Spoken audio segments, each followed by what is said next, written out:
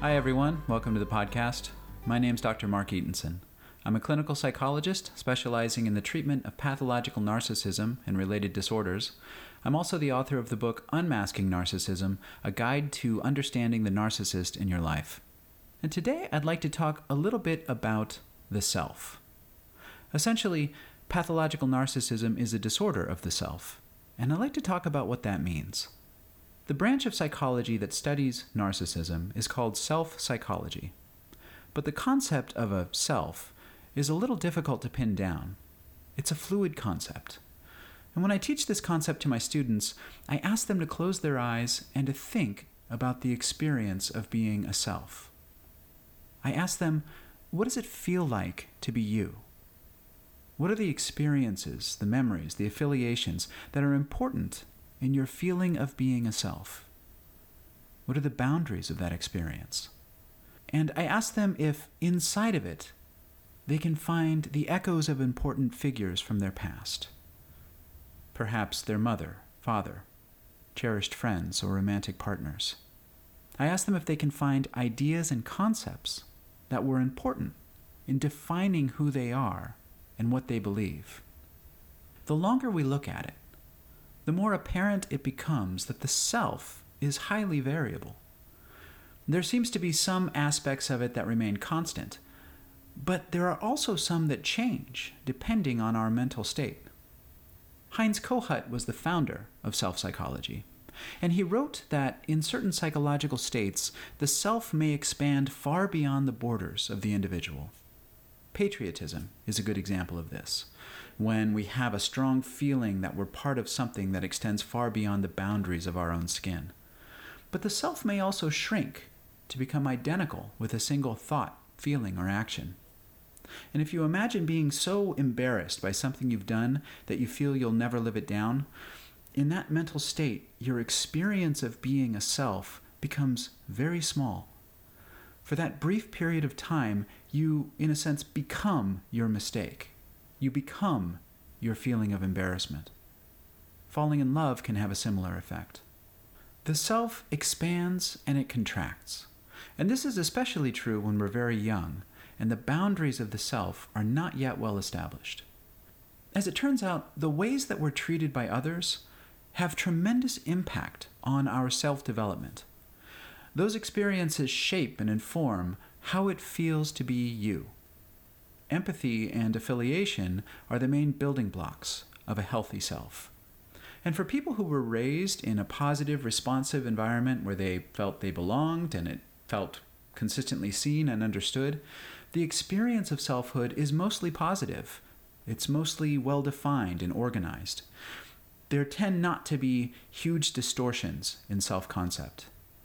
There aren't pieces of the self that don't fit together well, or hair-trigger reactions to everyday events like making a mistake or receiving a small amount of criticism.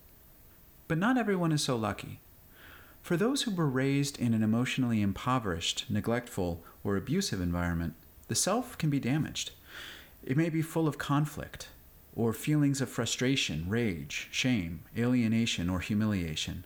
And sometimes such feelings are laid down so early that they become a core aspect of the self, making it very difficult to feel good about being you.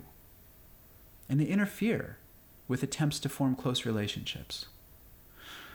In response, the person might try to build new parts of the self that aren't sort of contaminated by those problematic core feelings. And when this happens, we call it the false self. And since the false self is often built as a defense against those underlying problematic feelings, it often has a quality of grandiosity. It's as if the person unconsciously decided that, no, they're not broken, they're perfect. They aren't in desperate need of love and understanding, they're completely self-sufficient. Because the false self is built on top of the damaged core, there's a lack of cohesion within the individual. It's like mismatched puzzle pieces jammed together, or being inside of a home that has clashing and mismatched interior decorating. The experience of moving between rooms in such a home feels disjointed. It lacks a coherent theme or flow between spaces. These sorts of structural issues within the self are actually the cause of pathological narcissism. The foundations of selfhood are laid when we're very young, but the process of building and maintaining the self goes on throughout our lives. We use something called self-object experiences as the glue that holds the self together. Self-objects are sort of like the pieces of your world that help define your experience of being a self. And when you're very young, the main self-objects were your parents, your caregivers, siblings, and other members of your household. But later, that self-object pool expanded to include friends, teachers, favorite sports teams, or even characters on television and in movies. I can remember being a kid and wanting to be Indiana Jones and Superman. As we grow, we require less and less from our self-objects. Infants need constant care and responsiveness to keep their sense of being a self organized and positive. But by the time we're adults, most of us have created largely symbolic self-objects. We're Americans, or we're Democrats or Republicans. We're fans of the Raiders or the Yankees.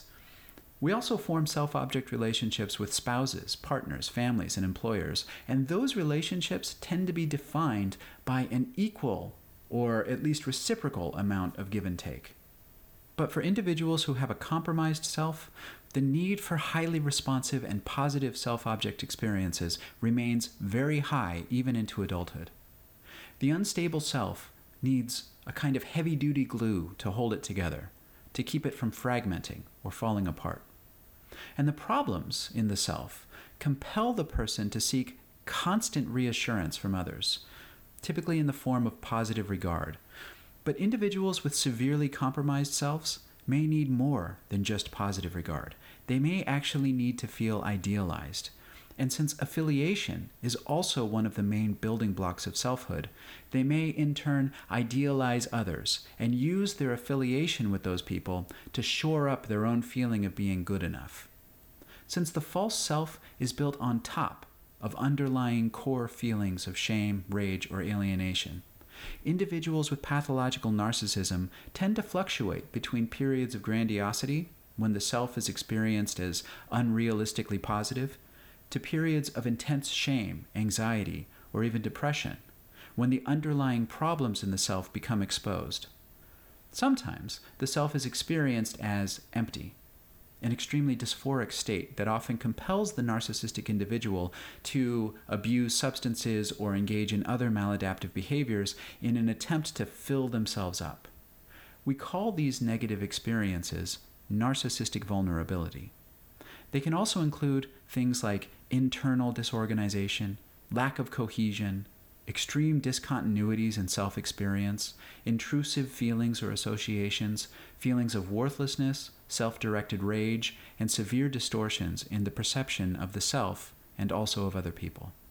Now, it's often been observed that the stereotype of the overconfident narcissist who's in love with themselves is largely a myth.